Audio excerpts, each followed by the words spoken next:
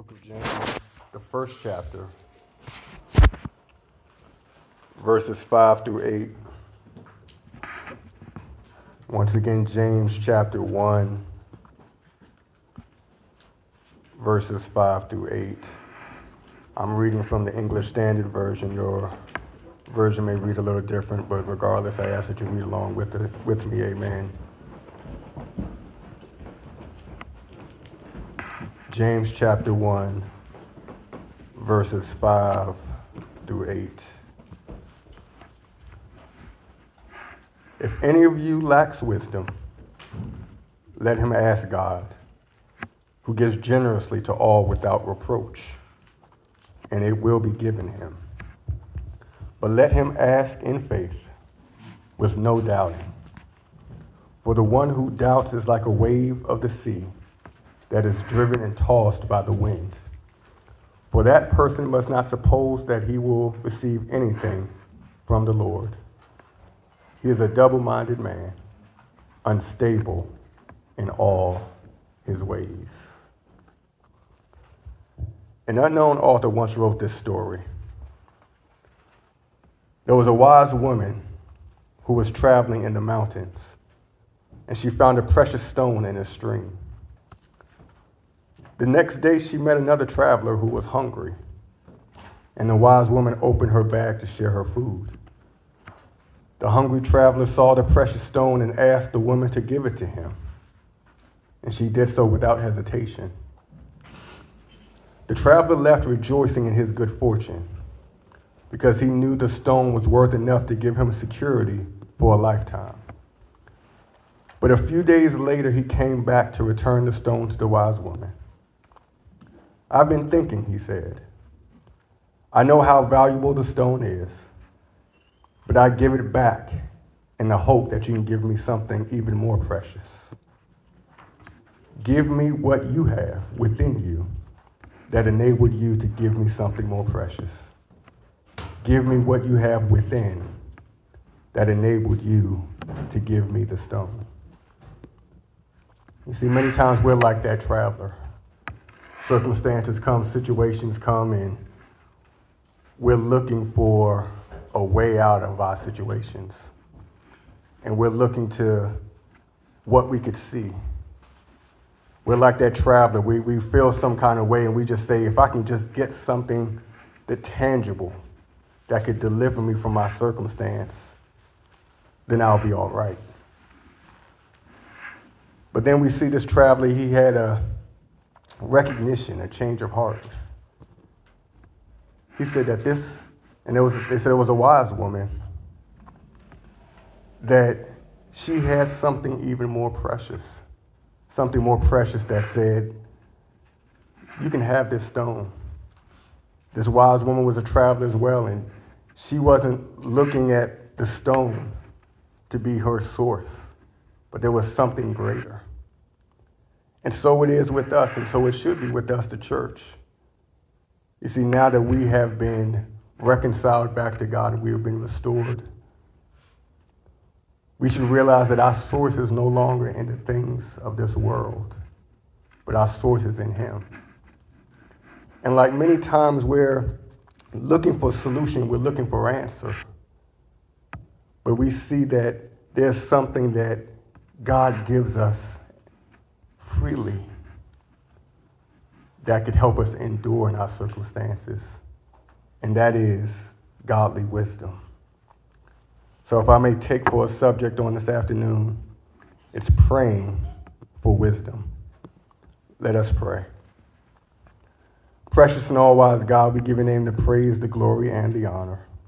And Lord, we just thank you once again. We thank you, precious Lord, for you are living and true. You are the great I am, perfect in all of your ways. And we thank you even now for your word. Lord, you tell us that man doesn't live by bread alone, but by every word that proceeds out of the mouth of God. And we are thankful for your word even now. Lord, my prayer is that I not speak my thoughts or my opinions, my wants or my desires, but let nothing but your holy word be declared on this afternoon. Lord, I pray that I would decrease that you might increase. And we give your name all of the praise, all the glory, and all of the honor. Lord, everything that is done, let it be done in decency and in order, that you will be glorified. In Jesus' name we pray. Amen. The book of James has been attributed to the Apostle James, who was the half-brother of our Lord and Savior Christ Jesus. He writes it to the 12 tribes that were dispersed, most likely the Jewish Christians that were living outside of Jerusalem. If you read the book of Acts, you've seen that many of the Jewish Christians were dispersed because of persecution. You'll find that around Acts chapter 8, the first couple of verses there. And as the Jewish Christians were spread about, they were living in foreign lands among different cultures. Much of the immediate area outside of Jerusalem was Greco-Roman territories, where multiple religions were practiced. Also in Greco-Roman culture was a following of hedonism, or the pursuit of pleasure. Basically, if it feels good or it looks good, do it. You have that freedom. But we see here that James was reminding his readers, living in the midst of these possible trials, living in the midst of struggles, and living in the midst of people who did not believe what they believed. He wrote this practical letter to encourage his readers to conduct themselves in a way that would glorify the Lord and Savior Jesus Christ. In the book of James, he encourages his audience to not only to maintain their faith, but to live out their lives in a way that puts their faith into action. While this wisdom of this writing was relevant to his readers of that time, it's also wisdom that is relatable to the church today. More often than not, we, the church of today, we are often scattered about like the initial audience of James. You see, we live in communities where many of us around us, where many that are around us do not believe what we believe. There are many around us that think about they can do whatever they want to do and it's all good. You see, the themes and beliefs of our popular culture right now are often at odds with what we believe in the Word of God. And it's relevant because we, as the church back then also, we deal with trials. We have circumstances, we have sufferings, we have issues that we deal with each and every day. And in the prior verses of the chapter, James deals directly with not only how Christians' faith will be tested, but more importantly, how they should respond to live, how they should live in spite of those challenges. James writes, to count it all joy when facing various trials. That could be a head scratcher to some. How in the world can we count it joy when we're going through? How could it be that we should count it joy when we're hurt, when we're struggling? Because trials, they hurt. Why should I count it all joy? Trials are scary. Yeah. What about it should I count it to be all joyous? Trials seem insurmountable. How can I count it all joy? And if you continue to look at James, the first chapter, he says that the testing of your faith produces steadfastness. You know, steadfastness is not a word we use very often in today's vernacular.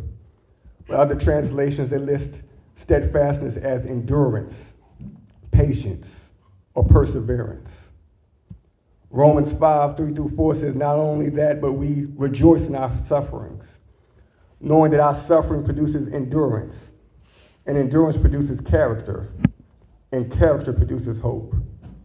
See, this is in direct line with what we see about how steadfastness works in us, as it did in verse 4, that we may be perfect and complete, lacking nothing.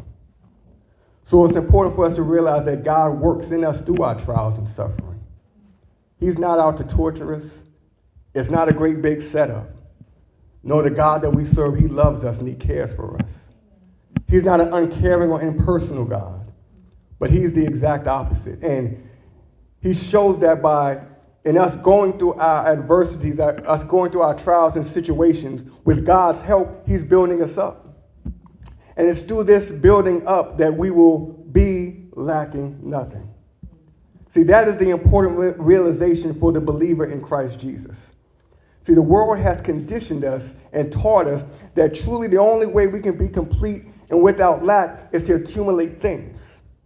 You're not complete unless you have more money. You're not complete unless you have a fancy car. You're not complete unless you have that great big house. You're not complete unless you have a great big social group, or you're not complete unless you have thousands of followers on social media. But rather, God teaches us that through his word, that they can be complete is not through things or other people, but through the gifts that only he can provide. One thing we need, especially in our trials, is wisdom. Now, when we think about wisdom, the question that is often pondered is, what is the difference between wisdom and knowledge? Knowledge is defined as information gained through experience, reasoning, or acquaintance. Wisdom, on the other hand, is defined as the ability to discern or judge what is true, right, or lasting. See, knowledge is just gathering information, but wisdom will help us apply rightly that information. And so then that brings us to verse 5, where he says, if any of you lacks wisdom, let him ask God, who gives generously to all without reproach, and it will be given him. So when we come to this verse, we see that conditional statement. If any of you lack wisdom. Now, this seems like a strange statement, right? I mean, in this day and time, who is without wisdom? But in thinking on this statement and aligning it with the building up that James referenced in the previous verses, it should cause one to think. You see, there is worldly wisdom. Wisdom we gain through life experiences that help us please ourselves. Sometimes we call it being street smart or street savvy. But then there's godly wisdom, insight that comes from God to help us live holy and honor him. The scripture gives us a few thoughts on worldly wisdom. James 3:13-16 says, who is wise and understanding among you? By his good conduct, let him show his works in the meekness of wisdom. But if you have bitter jealousy and selfish ambition in your heart, do not boast and be false to the truth. This is not wisdom that comes down from above, but is earthly, unspiritual, and demonic. For where jealousy and self-ambition exist, there will be disorder and every vile practice. 1 Corinthians 3:19 also says, for the wisdom of this world is folly with God. But godly wisdom is referred to in James 3:17 as pure, peaceable, gentle, open to reason, full of mercy and good fruits, impartial and sincere. Proverbs 9:10 says, the fear of the Lord is the beginning of wisdom, and the knowledge of the Holy One is insight. So if this is the kind of wisdom we need, then we are all in need of that type of wisdom. Especially when we realize that when we were in the world, our heart was conditioned by the wisdom of the world. And if the wisdom is folly, according to 1 Corinthians 3:19, then that wisdom will not last us. It will not keep us. It will not help sustain us through our trials, circumstances, and situations. You see, especially when we think about it, when we're faced with trials and difficulties and hard times, it's real easy for us to go into our old bag of tricks, right? We can think back and say, well, what did I do when this happened to me before? And how did I get out of this situation back in the day? But James chapter 3 tells us that this type of wisdom will lead to nothing good. So we need God's wisdom. And James builds on that by telling us how we can receive that type of wisdom. He says, simple and plain, let him ask God. Pray and ask God for it. God bless those who God places in our lives to impart counsel and offer their words of insight. But here James is admonishing the church for the wisdom that you need to face your trials and circumstances. You need to go directly to God. The scripture that Natasha read, Proverbs chapter 2, verses 6-10, it says, for the Lord gives wisdom. From his mouth comes knowledge and understanding. He stores up sound wisdom for the upright. He is a shield to those who walk in integrity, guarding the paths of justice and watching over the way of his saints. Then you will understand righteousness and justice and equity, every good path, for wisdom will come into your heart. See, this is important to us because it's teaching us to rely on God personally, to trust in the Holy Spirit that he will lead us and guide us into all truth. It's conditioning us for when we go to prayer, that what we should also be asking God for. You see, it's real easy for us to ask for things. It's real easy for us to ask for things. But God is telling us that there's some things that only he can provide that we need to build us up. And one of those things is wisdom. And it's not just for this moment in time, but he is building us up so that we can endure until we see him once again face to face. 2 Corinthians 4:16 and 18 says, so we do not lose heart. Though our outer self is wasting away, our inner self is being renewed day by day. For this light momentary affliction is preparing for us an eternal weight of glory beyond all comparison. As we look not to the things that are seen, but to the things that are unseen. For the things that are seen are transient, but the things that are unseen are eternal.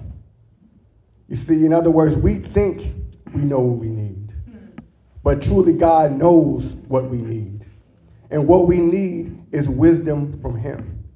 You see, we've been talking and hearing about the past few weeks. We serve a holy God, this sovereign God, the all-knowing God, the all-powerful God. And if he has wisdom that will help us live holy and blameless before him, and all we need to do is ask him for it, then that's what we should do. Proverbs 4:7 says the beginning of wisdom is this: get wisdom, and whatever you get insight.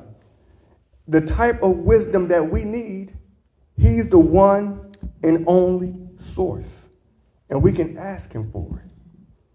And then when you continue on, he says that he gives generously to all without reproach. Ecclesiastes 2:26 says, for to the one who pleases him, God has given wisdom and joy. God gives generously. He gives freely. Because that's who God is. He's a good God who gives good gifts and provides us what we need to stand in times of adversity. James 1:17 says, every good gift and perfect gift is from above, coming down from the Father of lights, with whom there is no variation or shadow due to change. You see, he's Jehovah Jireh. He's the God that provides. He gives his people what they need. And once again, because he is omniscient, because he is sovereign, he knows what we need more than we know. He knows our beginning, he knows our end, and he knows our in-between. So we can go to him and trust him in providing us with what we need. Jesus encouraged his disciples in Matthew 7:7. He said, ask and it will be given to you. Seek and you will find. Knock and it will be open to you. And then a little further down in verses 9 through 11, he says, which one of you, if his son asks him for bread, will give him a stone? Or if he asks for a fish, will give him a serpent? If you then who are evil know how to give good gifts to your children, how much more will your Father who is in heaven give good gifts, give good things to those who ask him? You see, he is a generous giver. Because of his unconditional love, he gives without condition. So many of us are used to receiving gifts, right? But oftentimes strings are attached. I'll give this to you, but you owe me. And then I'll keep it in my back pocket. Because when I call and need a favor, you had better answer because I gave you this great gift. But you see, the God that we serve, he's not like that. We see all through his word that our Father gives. He's the giver of life. He gives love. He gives joy. He gives strength. He gives peace. He gives hope. And yes, he gives wisdom. It's who God is, and he gives generously to all. He has no respect of person, and he's not a God of favoritism. If you need wisdom of God, he will freely give it to you without reproach. He's not going to chastise you because you ask for it. See, we would expect that from the world. We probably have people like that in our lives who we hate to ask for help because it comes with chastisement. We get talked down to. It's a part of the condition that I referenced that I'll give, but you have to take these lumps along with it too. But thank God our Father is not like that. He wants us to come to him. He wants us to depend on him. He wants us to see him and recognize his love for us. So he freely gives us what we are lacking in our despair, and that's his wisdom. And then he tells us in verse 6 how we should ask. He says, but let him ask in faith with no doubting. You see, James continues to build by telling us how to ask for wisdom. He says to ask in faith without doubt. Jesus told us something similar regarding asking with faith in our prayers in Mark 11:24. He says, therefore I tell you, whatever you ask in prayer, believe that you have received it, and it will be yours. That's asking in faith.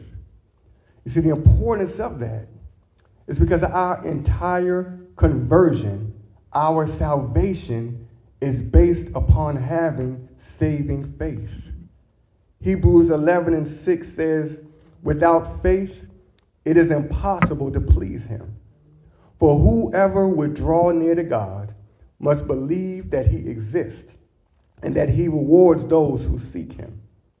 Ephesians 2:8-9 says, for by grace you have been saved through faith, and that it is not your own doing.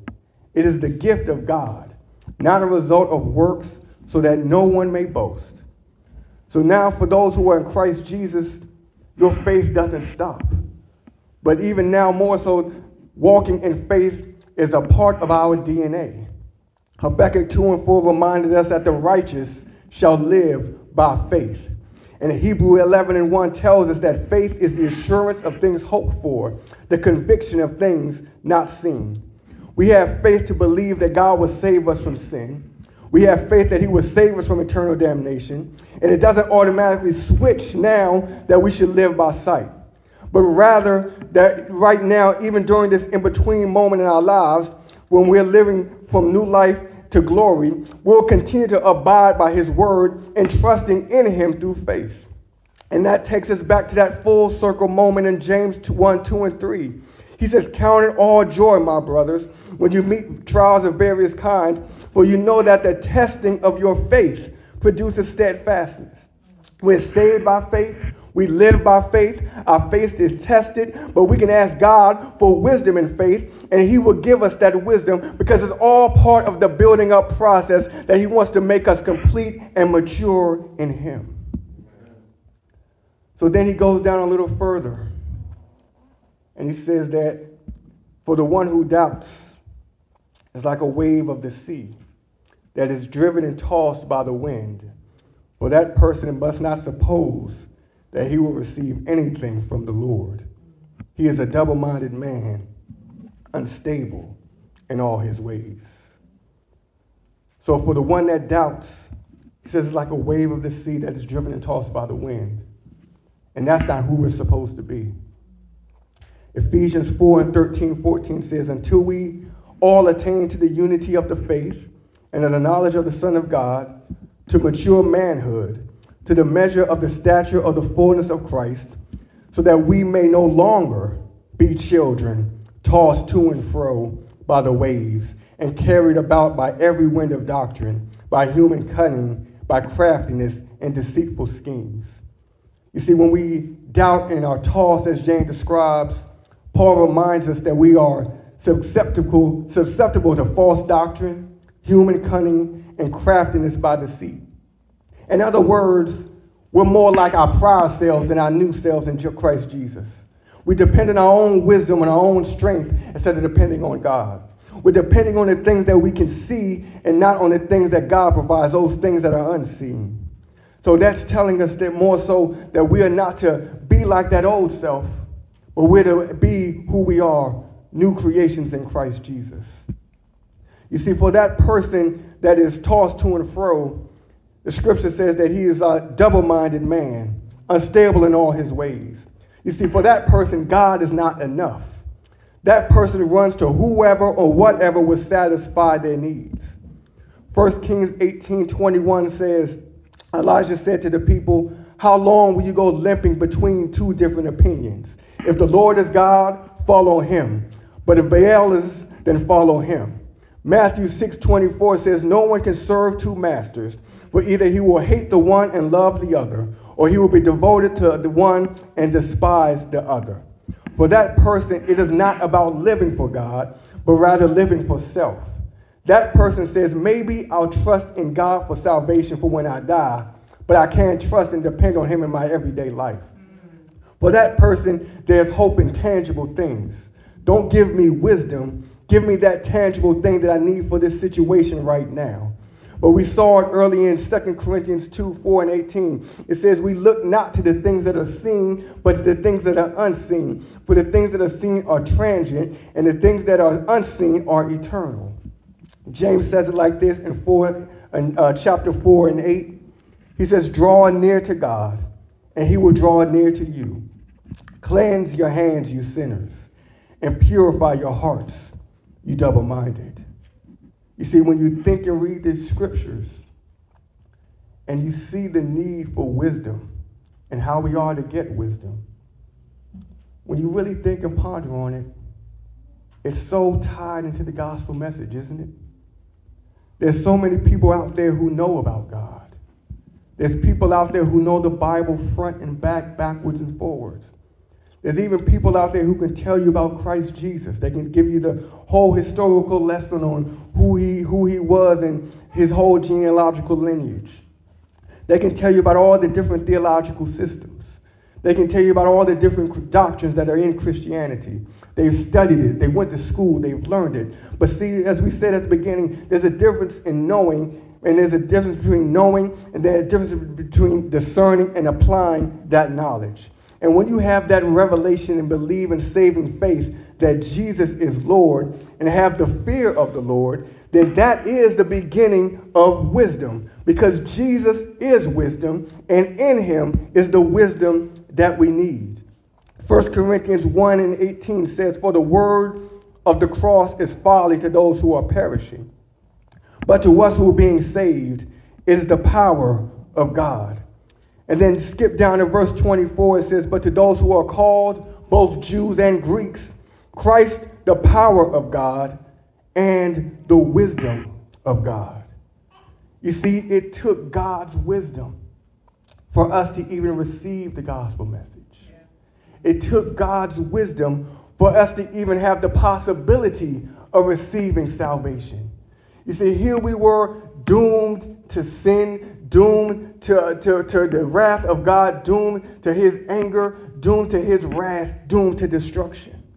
But God in his wisdom saw that we needed something that we could not provide ourselves. We tried to live in our own wisdom. We tried to save ourselves. We tried to each and every day to do what's right. But in God's wisdom, he said we truly need something that we cannot provide ourselves. So he sent his one and only son, Christ Jesus, who died on the cross for our sins, so that we can be reconciled back to the Father, so that we can be saved from our sins. And it was in God's wisdom that he raised Jesus Christ from the dead with all power, so that we likewise can have the power of God and the wisdom of God. Because Jesus Christ is the wisdom that we need. Everything that we stand in need of is in Christ Jesus. Colossians 2:3 says, or 2-3 says, that through that their hearts may be encouraged, being knit together in love, to reach all the riches of full assurance and of understanding, and the knowledge of God's mystery, which is Christ, in whom are hidden all the treasures of wisdom and knowledge. That doesn't mean he's hiding it from us, but that means it's in the one who believes in him. And all we need to do is trust and believe in him in saving faith, and that he will grant us the wisdom that we need in these days and times. You see, many of us right now are going through trial circumstances and situations, and we're looking for solutions. We're looking for answers. We're looking for tangible things to get us out of those circumstances. But we see in the Word of God that we should count it all joy when we're going through those circumstances and situations, because it's through the testing of our faith that He is building us up. So sometimes the answer is not intangible things. Sometimes the solution is not even giving us the answer, but sometimes the solution is asking God for wisdom so that we can navigate those potholes, so that we can navigate around those circumstances and situations, and that we can continue to trust and rely on Him, because He is the one that is truly the source of all that we stand in need of. You see, so many times we throw away wisdom like it's nothing, but think about this. Wisdom is a gift of God. It's a gift from God. And if He says that He is providing something, the all-knowing, the all-powerful, the omniscient, the sovereign God, if He says that we need this, then it's something that we should all be running to grab a hold of. Not in things, not in material items, not even running to other people, but running to Him, because He is the source of all that we stand in need of. So then what does that mean for us even right now? We're going through circumstances, we're going through trials, we're going through situations, and we're praying, God, deliver me. God, give me this. God, answer this. The one thing, I'm not saying don't pray those prayers, but one thing I am reminding you that in all of your praying, ask God for wisdom. Because sometimes quick and easy deliverance isn't the answer. How many of us have gone through the same thing time and time and time and time and time again? And it doesn't seem like, it seems like as soon as we get out, we're right back in. Maybe we need to ask God for wisdom. How many of us had the resources that we thought we needed, and then as soon as those resources ran out, we were back in the same situation again? Maybe we needed to ask God for wisdom. So if I had one application for this afternoon, as you continue to pray and ask God for help, which you should continue to do, always remember to ask for wisdom, because He said He'll give it freely. Wisdom is precious, because it's His wisdom that saved us right now. And if His wisdom was good enough to save us, it's good enough to keep us through our salvation. Let every heart pray. Precious and all-wise God, we give You the praise, the glory, and the honor. Lord, we thank You once again for Your word. And even now, Lord, we're so grateful that You have bestowed on us the honor that we could go to You in prayer and ask for wisdom. Lord, many of us are going through trials right now. We don't know what to do. Lord, we need Your wisdom. Lord, some of us are wondering what tomorrow looks like. Lord, we need Your wisdom. Lord, many of us are going through things right now that we haven't even confessed to one another. Lord, we need Your wisdom. And Lord, as You have called us to church, and we know that we're not above being persecuted for our faith, Lord, we don't know how to respond in our persecution. Lord, we need Your wisdom. So in all things, Lord, we pray that we could be that church that can truly rely on You. That as we relied on You in saving faith to save us from our sin, that we will truly rely on You to keep us in our salvation. Lord, as we navigate around sinful desires, to look to You, who is the author and finisher of our faith.